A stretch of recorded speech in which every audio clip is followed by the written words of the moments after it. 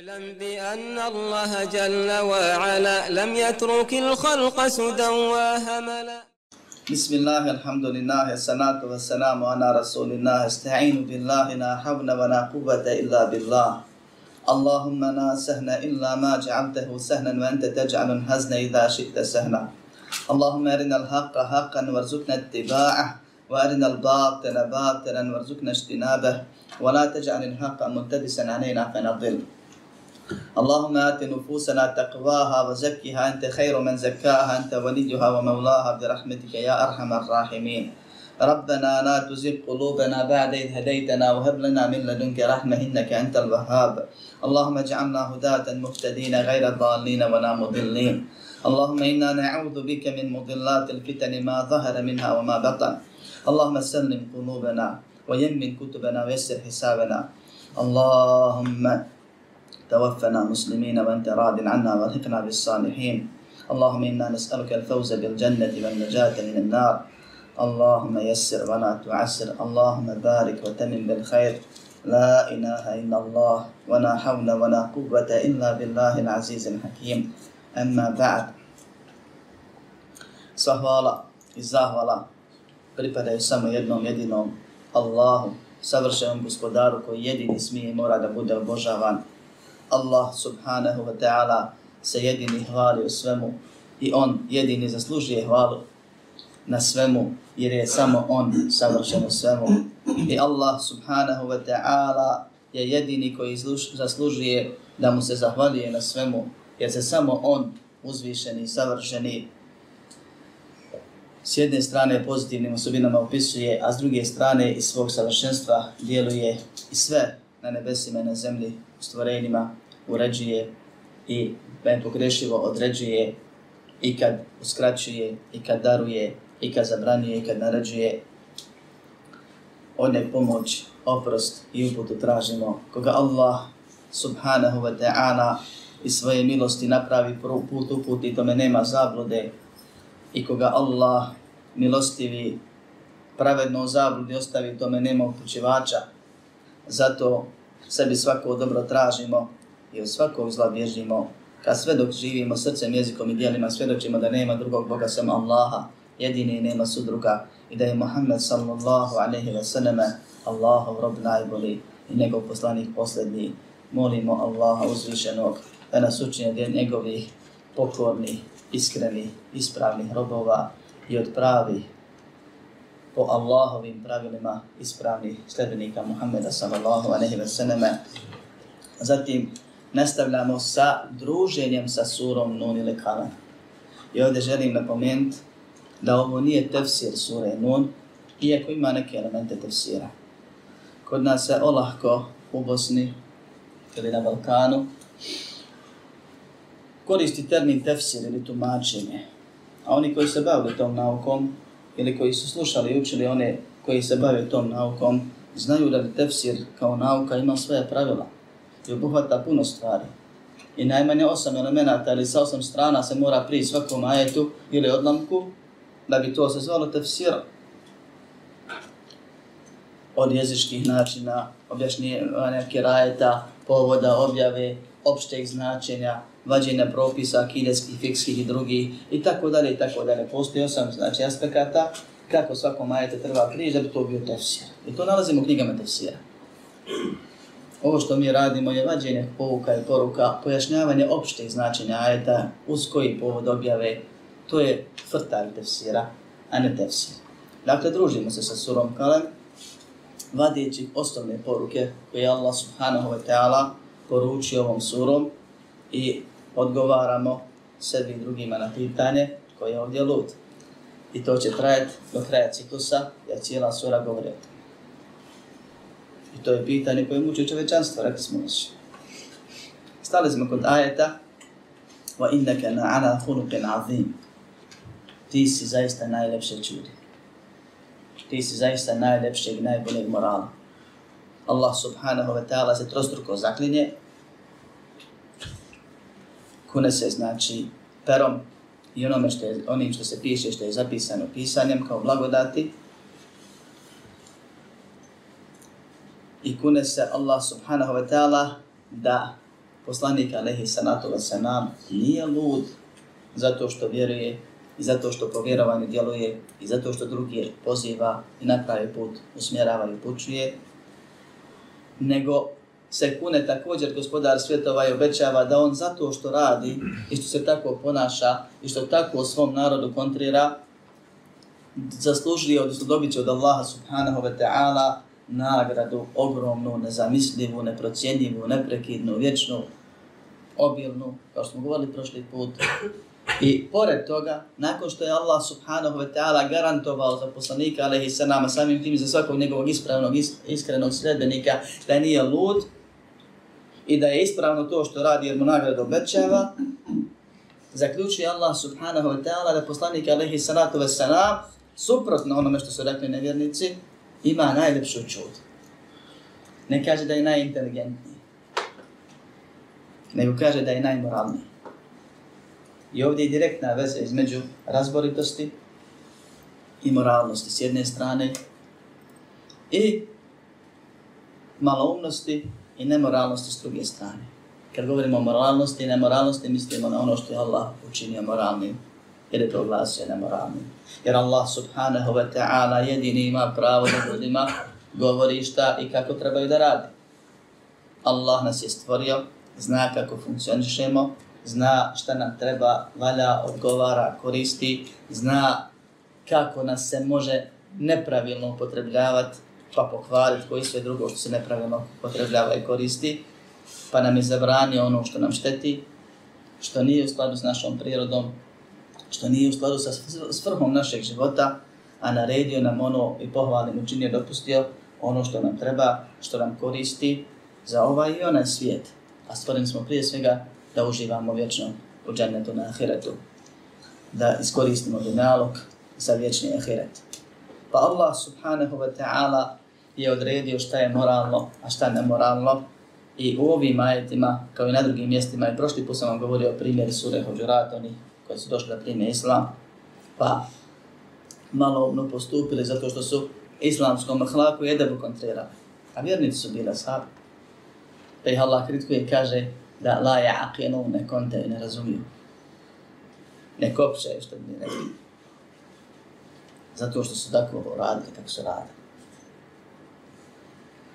I da su osaborili, ali kaže, bilo bi im bolje. I obećava im oprost i milost zato što su pogriješili i pokajali se kad su podučeni kako ispravno da postupaju. I puno je toga još tih primjera. Ono što je u skladu sa islamskim moralom, to je razborito, to je razumno i to je ispravno. I što je više, pored ispravnog vjerovanja, ispravnog obredoslovlja, ibadeta, po Kur'anu i sunnetu djelovanja, bude našeg ispravnog ponašanja prema sebi i drugima, to smo pametniji, to smo razboritiji, to smo umniji, to smo dalje od ludosti ili blažih faza prije ludosti. Zatim Allah subhanahu wa ta'ala iz svoje milosti je, kao što nas je poslanik alejhi salatu vesselam, koji ne govori po hiru svome, već po objavi, obavijestio da je pero dignuto od trojice, među njima je lud dok ne ozdravi. Lud, po jednoj definiciji, je onaj koji nema razum, ili ne koristi, ne funkcioniše razum. Ono što mi znamo, lud za ludnici. I takav nije odgovoran za svoje postupke. Allah mu prašta šta god uradi. Imaće ispit na ahiretu. I prema takvom je naređeno i vjernici osjećaju samilost, suosjećanje i tako dalje. I mi ovdje kad govorimo o ludim, ne govorimo o tim ljudima. Jer ovdje se negativno izražavamo prema ludim ljudima. Tamo je Allah uzvišeni potpisao milost. To su ljudi čiji mozak ne funkcioniše, čiji razum ne radi. I prema njima je propisana samilost. Istinski lud je onaj kojem je Allah dao pamet, a on je ne koristi onome za što je stvoren. I takve Allah naziva ludim i objašnjava da su to najluđi ljudi. Jer je ludost raditi živje za propast. A razboritost je postizat korist. I ludost je da te neko namami u zamku, da ti da privremenu korist kako bi fasovao konačno. A to rade ljudi koji rade za ovaj svijet, zapuštaju ahiret. Zapostavljaju ahiret. Koji rade za sebe i misle o sebi, zaboravljaju na stvoritelja koji je stvorio. Imaju razum, ali ga ne koriste u potpunosti. Allah je svima dao nama razum. Svima dao dokaze u svemu. I pored toga, neko ih koristi pa je razuman kod Allaha subhanahu wa ta'ala, koristi razum i veže dokaze i čita i razumije i razmišlja. Kao što smo citirali prošle put čini mi se ajete iz sure Al-Imran, gdje Allah kaže da oni koji razmišljaju su oni pametni, pa zikre, pa spomenju, pa klanjaju, pa tako dalje. A s druge strane, u istom stanju je onaj drugi koji ne koristi razum i ne čita dokaze i ne zanimaju ga osim prolazna uživanja, a sigurno ga njegov život vodi ka vječnoj patnji ako tako ustraje, pa Allah subhanahu wa ta'ala takvog ne naziva razumnim, nego ono što je suprotno tome. Druga stvar, Allah subhanahu wa ta'ala nas je stvorio da njega obožavamo, da njegovo zadovoljstvo postignemo, da po njegovim pravilima živimo i radimo i da u to druge pozivamo. I zato je odabirao svakog naroda poslanike i slao ih. I svim poslanicima su govorili da su ludi, da su maloumni. Imamo primjera u Koranu i u Sunnetu. I sve su vrijeđali raznim uvredama, između ostalo govorili da to baš i nije pametno što rade i živi. Da uništavaju svoj dunjalog tim postupcima, tim vjerom, tako prijetili i nazivali. I poslanici, alejhi salatu vesselam, nisu uzvraćali istim riječima, nego su im uzvraćali djelima. Pa primjer Huda, alejhi selam, čiji je narod prvi uveo širk nakon potopa Nuha i nakon što je tevhid ponovno bio u zemlji. Pa kad ih poziva da ostave to na čemu se, kažu, mi te vidimo, mi te smatramo da si ti fi sefahetin, da si ti malo. I mislimo da lažeš. Pa im Hud odgovara, ja qawmi lejse bi sefahetin, walakinni rasulun min rabbil alamin. O narode moj, nemam ja pri sebi ludosti, nego sam ja poslanik od gospodara svih svjetova. Prenosim vam poslanicu svog gospodara. Nije rekao vi ste ludi, a imaju pravo da kaže. Jer on radi za svoju sreću, kažem logično imaju pravo da kaže. On radi za svoju sreću, a oni radi za svoju propast. On ih poziva u sreću i spas, a oni kontriraju vuku sebe i njega u propast. I govore mu još da je lud što neće da propadne. Međutim, nisu poslanici poslani da se svađaju i raspravljaju. A ima li bi čin? Nego su poslani da ljude pozivaju. Pa su zato odgovarali istinom i činjenicama, a ne uvredama. A ako bi se trebalo vrijeđati ili bilo dozvoljeno, preći su oni koji govori. Da to gospodar svjetova preuzima na sebe da odgovori i objasni. Da utješi vjernike i porazi i ponizi one koji provociraju vjernike. I ovim ajetima je utjeha svima nama koje neko vrijeđa zato što nećemo haram, zato što nećemo grije, zato što nećemo da mijenjamo onu istinu kojom nas je Allah počastio, da popuštamo i tako dalje. Međutim, kaže, ne samo da nisi lud, nego imaš najljepšu čud, a tebi svakako ako na tome ustraješ što radiš, pripada nagrada neprekidna, nagrada procjenjive vrijednosti, nagrada vječna, nagrada ogromna, nagrada bez truda, koja se ne može zaraditi. I zato Ibn Abbas radijallahu anhuma kad tumači ove ajete va inneke na'ala khuluqin azim, ti si zaista najljepšeg morala, kaže najbolje vjere. Ti si zaista prave vjere. Ti si zaista velike vjere. Jer poslanik alejhi salatu vesselam nije pohvaljen ovdje zbog prirodnog morala, prirodnih lijepih osobina koje su mu usađene. A rekli smo da je moral ono ili skup pozitivnih osobina koje su prije svega u srcu, a zatim se pokažu na tijelu i jeziku. Te pozitivne osobine mogu biti uređene i stečene. Stid, na primjer, je od morala i pozitivan je. Osim jedna vrsta stida koji je pokuđen zabranjen šerijetom. I postoji čovjek koji je prirodno stidan i postoji čovjek koji je vremenom ispraksa se da bude stidan. Blagost je također pozitivna osobina. Postoji čovjek koji je rođen blag i postoji čovjek koji se trenira da bude blag. Jedno i drugo se može postići. Ovdje Allah subhanahu wa ta'ala ne hvali poslanika alejhi selam zbog urođenih osobina moralnih, nego zbog stečenih. A kako ih je stekao? Tako što je vjeru potpunio. Poslanik alejhi salatu ve selam je najbolji vjernik, najpotpuniji vjernik. Primjer svim drugim vjernicima. Vrhunac. Nema vjere iznad njegove vjere. Nema ibadeta iznad njegovog ibadeta. Zato kad su došla na trojica da kažu ja neću ovo, ja hoću ono, kažu njemu je oprošteno sve unaprijed, da mi moramo zaraditi još više, pa ćemo mi sad klanjati se unos, postiti po vazdan i tako dalje. Kaže poslanik alejhi salatu ve selam da ga ne mogu preteći i da je on najbolji. I kad je viđao poslanik alejhi selam, ko što je kod Buharija i Muslima od dva sahiha više predaja, ljude da pretjeruju u vjeri, govorio je im, ja sam najbolje vjeri, ja sam najpotpunije vjeri, pa ne radim to što vi radite. On je uzor i primjer vrhunskog vjerovanja. I zato što je bio vrhunski vjernik, bio je i vrhunski moralan. Kod Allaha subhanahu wa ta'ala. A ta priča, ja sam slaboje vjere, ja ovo, ja ono, bitno je ponašanje, ovako, to nije istina. I to nije ispravno. I to nije islamsko ponašanje. Jedno je glumatati ljudima, dok ne dođe frka i zavađa, pa se insan onda otvori kako ne bi trebao da se otvori. A drugo je biti istinski moralan, a to nećeš biti ako nisi iskren i ispravan u robovanju Allahu subhanahu wa ta'ala i sljeđenju poslanika Muhammeda sallallahu alejhi ve selleme. I to je nivo koji se traži. I poslanik alejhi salatu ve selam kaže da je poslan da upotpuni moral ljudi svojim primjerom i svojim pozivom. Da znamo smjernice koje imamo, šta trebamo da radimo ili ne radimo, i da imamo primjer da to insan može uraditi na zemlji, i da imamo mjeru da je ne bismo prešli, pretjerali u vjeri, ako mislimo da je nešto još nedovoljno, a poslanik alejhi salatu ve selam tu zastao, to je vrhunska granica. Isto tako garancija čovjeku da što se bude više držao islamskog morala, to je dalje od nerazumnosti, ludosti, maloumnosti ili jednostavno provale i neugodnosti. Čovjek nauči edeb i postupa tako i neće se prosuti. Ni u džamiji, ni na dersu, ni na postu, ni ovdje, ni ondje. Kad god odstupimo od toga, izlažemo svoj obraz ili svoju vjeru.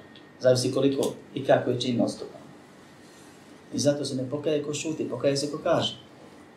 Na primjer. Jer kad progovoriš, znamo ko si, šta znaš i šta pričaš i šta vjeruješ, šta šutiš, ne znamo. Cijenimo, poštujemo. Svi. Jedni prema drugima i tako dalje. Ostale stvari. Nakon što Allah subhanahu wa ta'ala se kune perom i pisarima i onim što pišu, odnosno pisanjem, da poslanik alejhi salatu ve selam, a samim tim svaki njegov sljedbenik nije lud. I da ima nagradu za to što radi, tako vjeruje i djeluje. I da ga je to navelo i dovelo do stanja da ima najbolju čudu. Allah subhanahu wa ta'ala prelazi dalje i kaže فَسَتُبْصِرُ وَيُبْصِرُونَ Vidjet ćeš i vidjet će oni koji govore suprotno ono. Ti ćeš vidjeti. Znaćeš kao da gledaš i neke stvari ćeš doživjeti svojim očima, vidjeti na dunjaluku i sigurno ćeš sve i vidjeti i znati na ahiretu. I znaće kao da gledaju i svojim očima će doživjeti svoju propast na dunjaluku i vidjet će šta ih čeka na ahiretu. Znači, doživjet će. Šta će vidjeti? Poslanik alejhi salatu ve selam je ashabi s jedne strane i neprijatelj islama s druge strane. Bi ejdikumul meftun.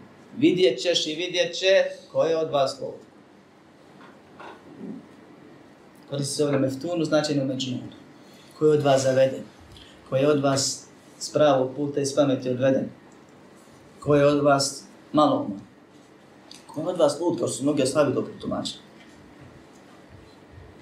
Je li lud onaj koji radi za vječnu sreću, koji radi za ono što je stvoren, koji pazi na hator gospodara svoga, koji se susteže od onoga što mu gospodar zabranjuje s ciljem da ga ne isprovocira, da ne izbjegne kaznu, da postigne nagradu i vjeruje da je to hajr za njega, da ne šteti sebi i drugim. Ili onaj ko radi suprotno tome. Ko radi i živi i trudi se i troši i bori se da se vječno u vatri prži.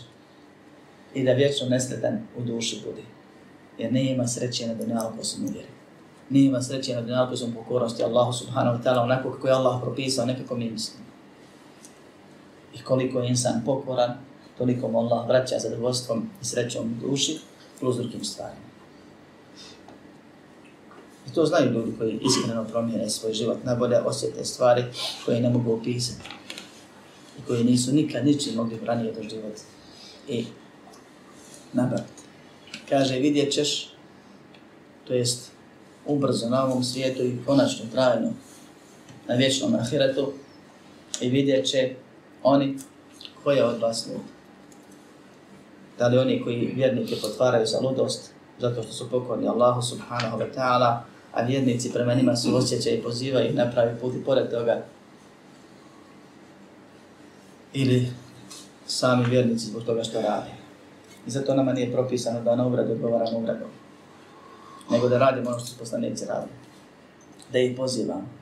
Jer zaista, kad te neko uvrijedi zbog vjere, ti osjećaš prema njemu sažaljenje. I vidiš koliko se samo ponižava. I koliko se prosipa i provaluje. I koliko ide u propast. Pa ti ga žao. Smeta ti, da. Imaš reakciju u srcu. Ali ne moraš je ni pokazati. I pomiješani su osjećaje kod tebe. Nije osjećaj čiste ljutnje zbog uvrede. Nego ljutnja s jedne strane prirodna i ogromna doza sažaljenja. Vidiš koliko je jadan. Koliko propada. Koliko ne zna i ne konta. Koliko sebe ništi i tebe u propast vuče. Koliko ga je šetan zauzdao i upregnuo da bi uzori vjernike nakon što je sam svoj propast obezbijedio ako se ne prokaje i ne promijeni. Pa nema potrebe da ga vrijeđa, dosta je što sam sebe vrijeđa. Čim vrijeđa islam ili muslimane, sam sebe vrijeđa. Nema potrebe da ga ti ponižavaš, vidiš koliko se jedno spušta, morao bi da nisko sići, da mu uzvratiš. Ima potreba jedino da mu ruku pomoći pružiš. I da mu ako možeš ikako na zlo dobrim uzvratiš, ako ne onda da mu preslušuješ, udiš i ignorišeš i kažeš riječ iz nas. I tako da. Allah subhanahu wa ta'ala brani poslanika alaihi salatu wa salam i zaklinje se i obećava trostruku nagradu, trostruku garanciju. Zatim kaže vidjet ćeš i vidjet će ko je lud. A zatim u sljedećem ajetu pojašnjava ko je lud, a ko nije lud.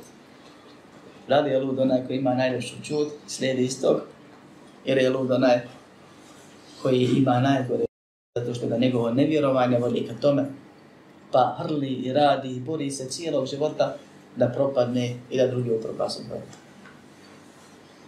Kaže, vidjet ćeš i vidjet će ko je od vas zaista lud, inna rabbeke huwa a'lamu biman dalla an sabilihi wa huwa a'lamu bil muhtadin. Zaista tvoj gospodar zna svakoga onoga koji je skrenuo s pravog puta, zalutao, i zna one koji su upućeni. Ljudi se dijele na razumne i nerazumne, lude i pametne, upućene i neupućene, zalutale i upućene. I Allah veže direktno ovdje ajet sa ajetom, jer ajeti nisu bezvezni.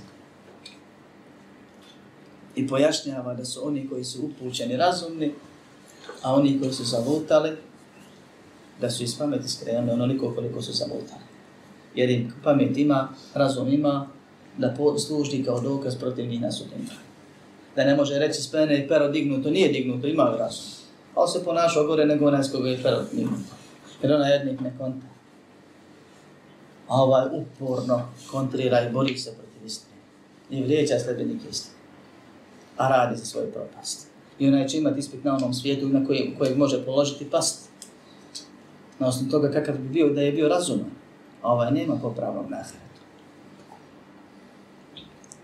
Kaže Allah subhanahu wa ta'ala, zaista tvoj gospodar zna one koji su zalutali, ili onoga koji je zalutao, i one koji su upućeni. Zaista tvoj gospodar. Ovdje spominje gospodarstvo. Jer Allah je gospodar svega stvorenoga. A gospodarstvo podrazumijeva određivanje sudbine, stvaranja, posjedovanje, upravljanje i nagrada ili kazna, nagrađivanje ili kažnjavanje. Sve to znači gospodar. Allah subhanahu wa ta'ala je gospodar. I on je stvoritelj. I on zna što nas je stvorio. I on nas je kroz upravljanje i odredio i propisao šta treba, šta ne treba da radimo. I on zna gdje će ko završiti. I on zna da će kazniti one nepokorne i nagraditi pokorne. I da će pokorni vječno uživati, a nevjerni vječno se patiti. I zato kaže tvoj gospodar dobro zna ko je skrenuo s pravog puta. I zna one koji su upućeni. I onaj ko nakon što mu Allah subhanahu wa ta'ala da život i razum i tijelo i kosmičke dokaze i šerijatske dokaze, sve to odbije i zalijepi se za zemlju i ugađa sebi i dovede sebe u jednu situaciju o kojoj malo ko razmišlja. Da onaj ko ne robuje jednom jedinom, robuje svemu i svačemu. A ljudi imaju milijarde bogova ako ne obožavaju jednog Allaha subhanahu wa ta'ala. Dovoljno je da mu je životni moto šta će ljudi reći propoj i nesretan je vječno. A svakome ko nije u vjeri je to moto životni, manje ili više. Stalno govori nije se rodio koji ljudima ugodio, a crče da ugodi. Normalno ne može da bude rahat. I kad ima i kad nema. I kad uspije i kad ne uspije. A to je stanje onih koji su zalutali. Za razliku od onih koji robuju Allahu subhanahu wa ta'ala sam. Pa Allah kaže on zna.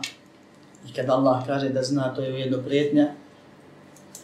Osim ako se radi o nagradi. Kaže Allah zna ko je skrenuo. I zna ko hoće propasti. I ko će vječno da bude mučen i pačen Allahovom najvećom patnjom. I zna one koji je uputio. I nije pogriješio kada je uputio neko je uputio. Jer Allah zna šta radi. I šta radi. I savršen je ne griješi. I njima je nagradu pripremio. A oni su težili ka uputi. U životu na dunjalku. Težili ka istini, ka ispravnom, ka spasu. I imali su dozu onoga. Bitno je da je ispravno. Bez obzira šta neko drugi rekao i misli. Jer su u islamu, a pogotovo na zemlji općenito, propali povodnici. Kao što je došlo u jednom hadisu. Koji kažu, istina je ono što ljudi kažu, pa ću ja radit, i što ljudi ne rade, neću ni ja radit.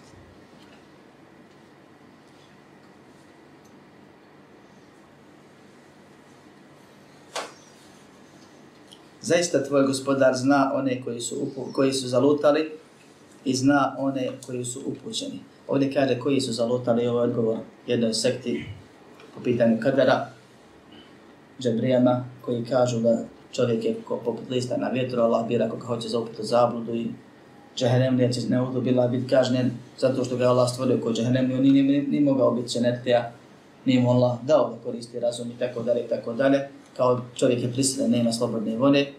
A ovdje Allah subhanahu wa ta'ala kao na drugim mjestima u Kur'anu kaže da ljudi biraju, da su ljudi izabrali zabludu, da su ljudi skrenuli s pravog puta ili isto tako za istinu.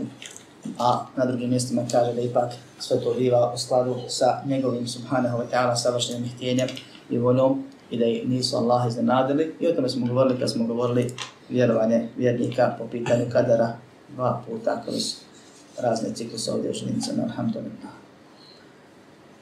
Nakon što Allah subhanahu wa ta'ala postavlja pravilo ko je lud, a ko nije lud, i objašnjava da je upućeni vjernik jedini onaj ko nije lud, a da su svi ostali ljudi ludi jer rade za svoju propast. I to vječno da Allah sačuva.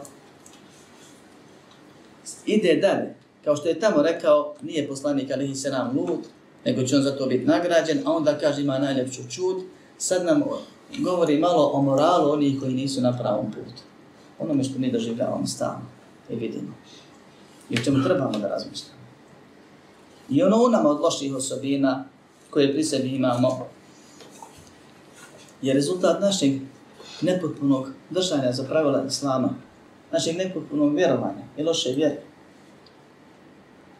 Inače bismo mogli i to da vremenom za Allahu pomoć popravimo kod sebe. Pa kaže Allah subhanahu wa ta'ala, on zna ko je zalutao, on zna koga je uputio. Fela tuti'il mukeddibin, nemoj se pokoravat, nemoj slušat one koji poriču. Ne slušaj nevjernike, ne slušaj za tebe, ne pokoravaj im se, ne popuštaj im nimalo. Veddu lav tudhinu fa yudhinun.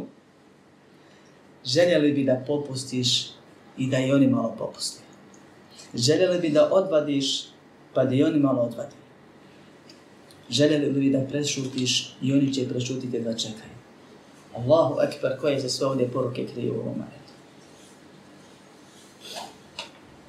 Allah subhanahu wa ta'ala je postavio pravila Allahove sunnete na zemlji i oni se ne mijenjaju.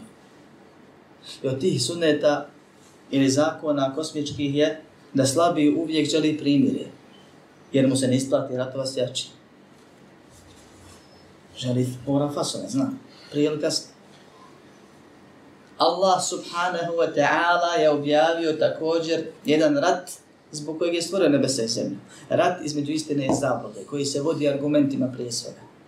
I Allah subhanahu wa ta'ala je objavio vjeru, Islam, i kaže li yudhirahu ala dini kulli, da je uzdigne na svim drugim vjerama. I uzdigao je argumentima. Allah je uzdigao Islam argumentima. Islam je uvijek gori, jer su njegovi argumenti ubjeđujući nepobitni. I kad se boriš s nekim s kojim se ne možeš izboriti, šta želiš? Ti si insan, ti se povinuješ nužno Allahovim zakonima, želiš primjeru. Bilo se radi o oružnoj borbi na šeke ili borbi argumentima. Možeš ti, tebe inat može držati, ali ti znaš da kad ćeš popustiti i da ćeš nesvalno završiti. I Allah uzvišeni govori šta je u srcima nevjernika koji se ohole govori ludi ste, gotovi ste, ovakvi ste, onakvi ste, a u sebi žele samo nas pustite na miru, nemojte psovat našu vjeru, nemojte argumentirati to što argumentirate, ušutite i mi ćemo. Kaže veddu, žele, voljeli bi, hoće i nadaju se i teže ka tome. Šta? Dvije stvari. Lau tudhinu fa yudhinun. Da ti popustiš, da ti zašutiš i da oni zašute. Ljudi koji misle da su pametni i smijavaju se sa onim koje tvrde ludim, to je u vanštini. U sebi duboko kriju želju, da nek malo samo popusti, ja ću rado popustiti. Dao će Bog da on prestati. Ubi nas argumentima. Dira nas u srce, u dušu, u fitru, u prirodu. Nismo rahat. I smijavamo se s njim po danu pa se zavučemo haline od Kabe kojima je zastrta i slušamo kako klanja i kako uči noću. To su vođe kufra radile. Ne možemo da odolimo da slušamo Kur'an. Po danu moramo da negiramo i oholimo se i uhvati nas inat šetalnog, a noću nam drago, makar kad nas niko ne vidi, ne mi šta čujemo. Da im i dušu razgalimo. Iako ne vjerujemo. I druge stvari. Svi oni koji se bore protiv Islama, bore se jer znaju da ne mogu se izboriti. I žele primirje. I predlažu razne stvari. Uvijek je bilo argumentirano raspravama. Ili ovako. Ne dozvoravaju rasprave. Bježe od rasprava. A kad uđu da im je kako, da malo ti odvadi ja ću se da govorim, ja se najdemo na pola puta. Iz nekoliko razloga. Prvi je ovaj. Što ne znaju da se ne mogu izboriti. Jer je uvijek lako braniti i dokazati istinu. Teško je i nemoguće laž dokazati. Neistinu. Lakše je u svemu odbraniti i dokazati istinu. Onome koje hoće. Ili općenito. Da se tebi duša smiri. Da me uvjeđuje milijardama godina ne može me darnuti. Znaš da se na pravom putu. A vremenom će popustiti onaj koji je skrenuo. Ako mi je stalo do istine.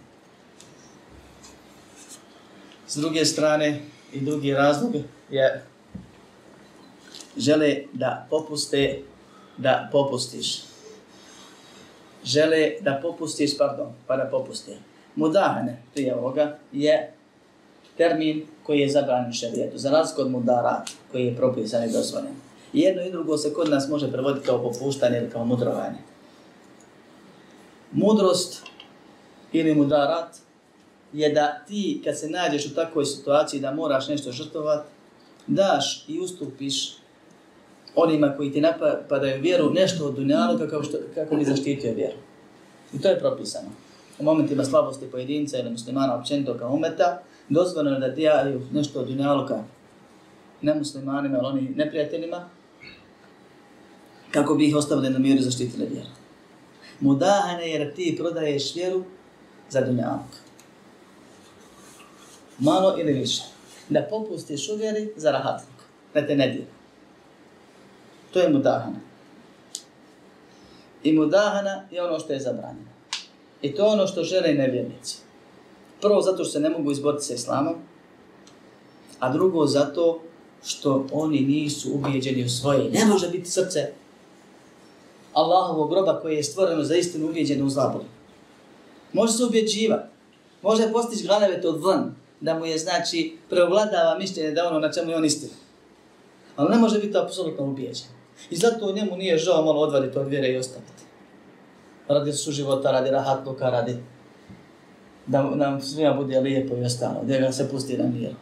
Dok vjernik zna da je vjera Allahova, a ne njegova, i da je on počašćen i odabran kad je upućen, i da on nema pravo na popuste u Allahovoj vjeri, nije to njegova roba, i nije vjera na prodaju. I ne mogu ja ništa odvaditi, pa da se mi nađemo negdje na sredini puta. Ja te mogu samo prenijeti i argumentima te ubjeđivati, ako sam upućen. I pozivat tebe iz samilosti prema tebi, želeći tebi spas. Mogu te zavoditi i odvoditi. Ka džennetu. Jer me Allah uputio, pa i sam idem tim putem i hodim. Imam argumente za to. I pozivat. I neću te prisiliti. Jer od toga nema ništa, to je zabranjeno. I nema koristi. I Allah ti ne prima to. Mogu te pozivati da se spasiš milom i ubeđivati. I ne mogu ništa tu ja promijeniti. Da nam bude drago, da nam bude lijepo, da budemo tu negdje. Za razliku od njih koji vjeru shvataju kao svoj miraz nekakav, svoju čačevinu, pa onda i nije mu toliko stalo do vjere i najbitnije mu život na dunjaluku i onda njemu nije problem da poziva. Pa su muslici neke Muhammed a.s. pozivali godinu po našem, godinu po tvom, ili daje barem, to bi bio vrhunac, oni su dogovarali to, htjeli, Allah to spominje šta žele, samo nemoj vrijeđati naše, budi ti to što jesi. Pozivaj ti koga hoćeš da vjeruje u jednog Boga, ali pusti i nas da mi vjerujemo više i nemoj govoriti protiv toga, nemoj iznositi argumentaciju, nemoj govoriti da ne koriste nešto ti, znamo mi sami da ne koriste nešto ti, pa nas boli to što nam pričaš. I odalje nam omladinu i tako dalje. Da, to su govorili. Većina sahaba su bili mladići. Veddu lev tudhinu fa yudhinun. Želio, šta iz čega ovog izlaže, šta još, koji još koristi izlačimo iz ovoga? Slučajnaci izlačimo i prenosimo. A to je da kao što je tebi teško da trpiš radi vjere, teško je i njima da se bore protiv vjere. I da tebi uzore zbog vjere. In tekunu ta'lamuna fa innahum ya'lamuna kama ta'lamun. Ako vas boli u ratu rane, i njih boli ko što i vas boli. Va tarjuna min Allahi ma la yarjun. Ali vi to radite radi Allaha, vi se nadate nagrade od Allaha, oni toga nema. Kao što ti moraš saboriti na pravom putu, da ustraješ, da ne posustaneš, tako i on jedan mora saboriti da se nastavi boriti protiv tebe. Argumentima i drugim stvarima. I nije mu lako. I umara se. I teško mi. Pogotovo zato što nema pravu, pravcatu, najbolju, najveću motivaciju. To je nagrada od Allaha subhanahu wa ta'ala. Mi se nadamo nagrade, ne nadamo se. Zato bi valjalo najbolje da se ušute ashabi, da ne pričaju protiv njihovih božanstava, isto se odnosi na sve vjernike do sudnjeg dana. Da ne pozivaju. A nije bitno što oni to u kući tamo u 4 zida rade i vjeruju.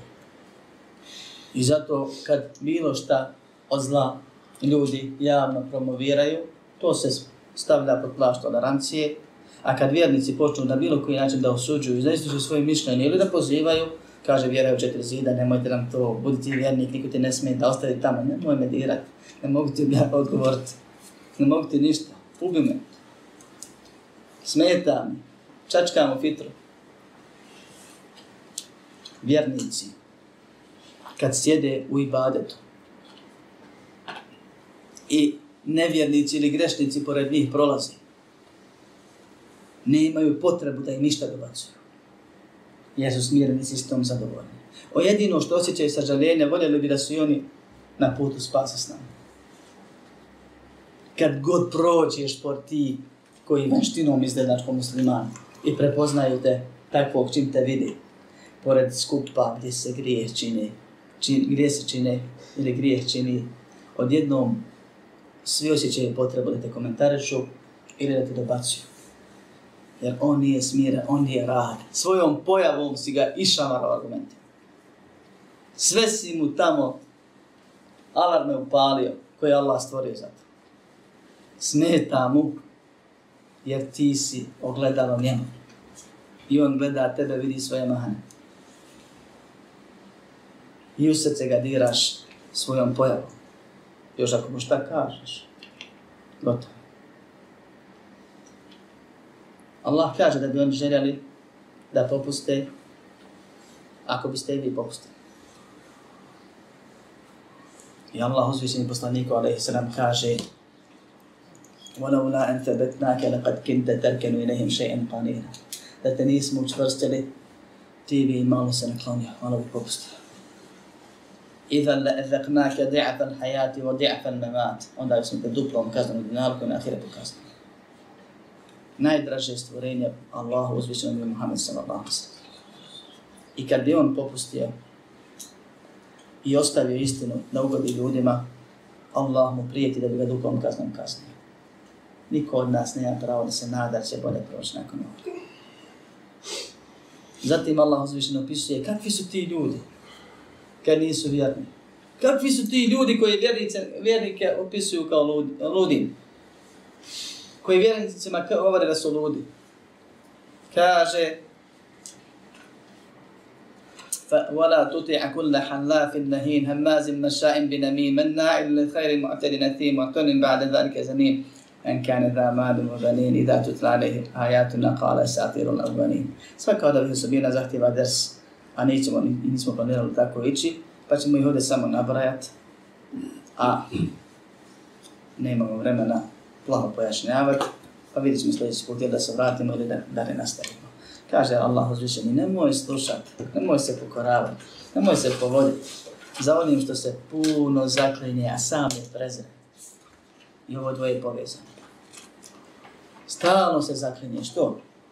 Zato što je svojim životom dokazao da mu se ne treba vjerovati. Pa ima potrebu da uvijeđi. Puno zakljetve Allahove pokuđene ili zabranjene. Ovdje se radi o nekim stvarima. Jer se Allah veliča i ne koristi se ko ona reklama ili priljepak da se proda roba i tako dalje. Ono akcija, znate, imate robu, ima nešto sitno, usto dođe da bi bolje se prošlo. Tako ljudi koriste zakletve. Allahame. To je zabranjeno islama, po ispravnijem mišljenju. Da zakletvom proguraš, promičeš robu. Jer nije Allah za to ostavljen. Za akcije. U sitnoj ili krupnoj trgovini ili nealkom. Nije Allahovo ime za to spušteno i pojašnjeno. Kaže, nemoj slušati onog, prva osobina puno se zaklinje. Druga stvar, prezren, ponižen, nizak. Moralno i svakako. Vidiš ga, sam, puno laži, puno petlja. Danas vrijeđa, sutra se uvlači. To se posebno pred izbore vidi, ko smo danas. Oni koji ste jučer psovali i vrijeđali, danas te moli za glas kod da mu život od tog glasa ovisi. A znaš da će sutra opet da vatro bije protiv tebe. I onaj ko se puno zaklinje i ko Allaha ne pušti, Allah ga ponizi, pa je očima ljudi nizak. I prezren je, ima niske ambicije, dunjaluk mi je samo bitan. I sve bi dao, spreman je i ubit, i otet, i slagat, i prevarit za komad bijednog dunjaluka kojeg će ostaviti. Allah će ga upravo pretvoriti i na osnovu njega će vječnu kaznu trpiti. I zato ga Allah opisuje kao prezrenog, kao niskog i tako dalje. Kaže, Hammaz, vrijeđa ljude, voli vrijeđati, ponižavati. Menna'in il khair, i voli dobro sprečavati. Smeta mu kad drugi radi dobro. Pa su munafici kad bi ashabi donijeli puno sadakije, rekli ovaj se fali, pretvara. A kad bi donijeli malo, zato što nemaju više od toga, govorili bi, ali ne treba Allah to malo. Pitao je da bih uzuriš ono ko čini khair, smetati. Takva je osobina, to su osobina najgorih ljudi. Da ne čini khair, ni tu nek poziva, nego sprečava. i prigovara i vrijeđa i maltretira verbalno na druge načine one koji ga čine. Mu'tadin athim, prelazi sve granice Allaha subhanahu wa ta'ala, čini zulum stvorenjima i puno je grešan. Što je puno grešan? A to što radi stvari koje radi, zato što kod njeg cilj opravdava sredstvo, njegov cilj je dunjaluk, a sredstva ne bira, pa bitno je znači samo da dostigne ono što hoće i na tom putu uradi puno prekršaja raznoraznih.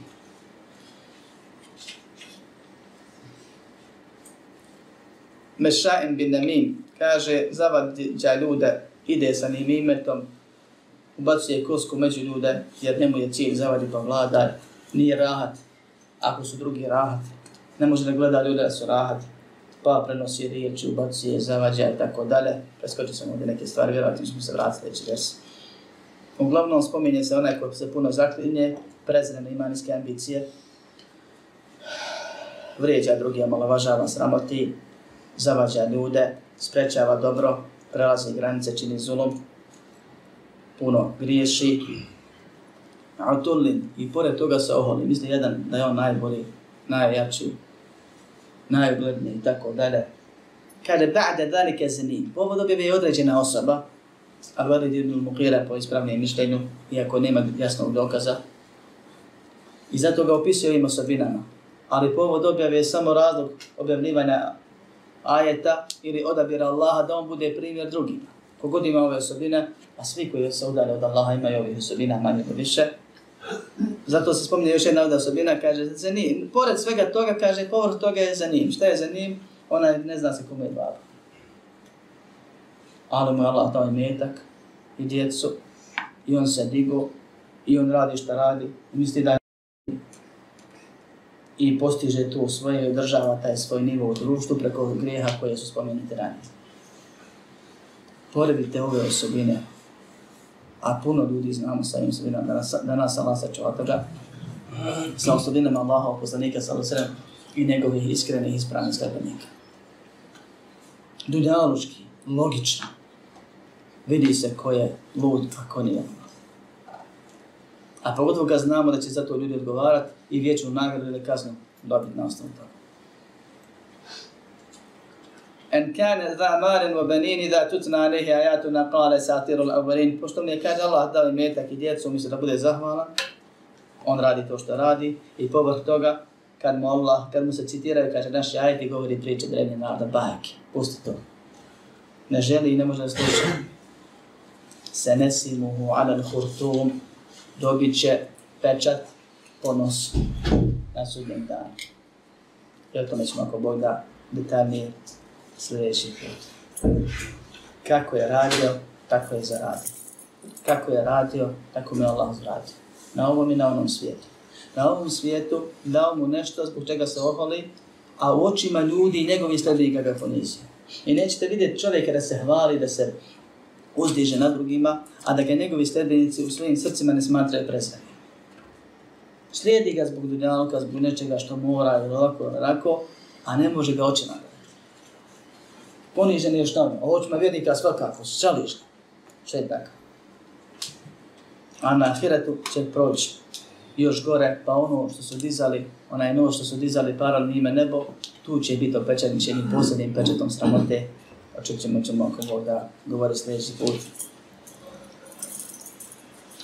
Iz ovih primjera ovdje što je Allah subhanahu wa ta'ala naveo, se vidi jedan zaključak. Da onaj koji je na pravom putu je jedini razuman i ispravan i uspješan. On je istinski pametan. Da onaj koji je na krivom putu nije to. Da onaj ko drugi vrijeđa određenim stvarima, on je najpreći za te stvari. I najčešće ljudi gađaju sa osobinama koje zaslužuju. Gađaju drugi osobinama koje oni zaslužuju. Da vjernik ne treba se baviti odgovaranjem tim ljudima, nego pozivanjem istih. I da vjernika to ne smije pokolebati, nego treba biti razlog učvršćene na pravom putu, da nastavi, da ustraje, da nikako ne pomisli da posustaje, jer Allah za nje garantuje da je na pravom putu, da je pametan, da je razuman. A kako ne bi bio kad radi za svoju vječnu sreću, a svi drugi radi za svoju vječnu propast. da nas Allah sačuva. Molim Allaha da nas uputi i poveća nam uputu, da nam olakša i omire činjenje dobrih dijela i kabuli. Molim Allaha subhanahu wa ta'ala da nas sačuva svakog vida zablude, da nam oteža griješenje i spriječi nas od toga. Molim Allaha subhanahu wa ta'ala da nas uputi i nadahne da sve dok živimo sebi i drugima njega radi dobro činimo, a kad preselimo da smrtne muke budu zadnje muke koje osjetimo i da vječno Allahu blagodatima milosti uživamo. Amin. Alhamdulillahi rabbil alamin. اعلم بأن الله جل وعلا لم يترك الخلق سدى وهملا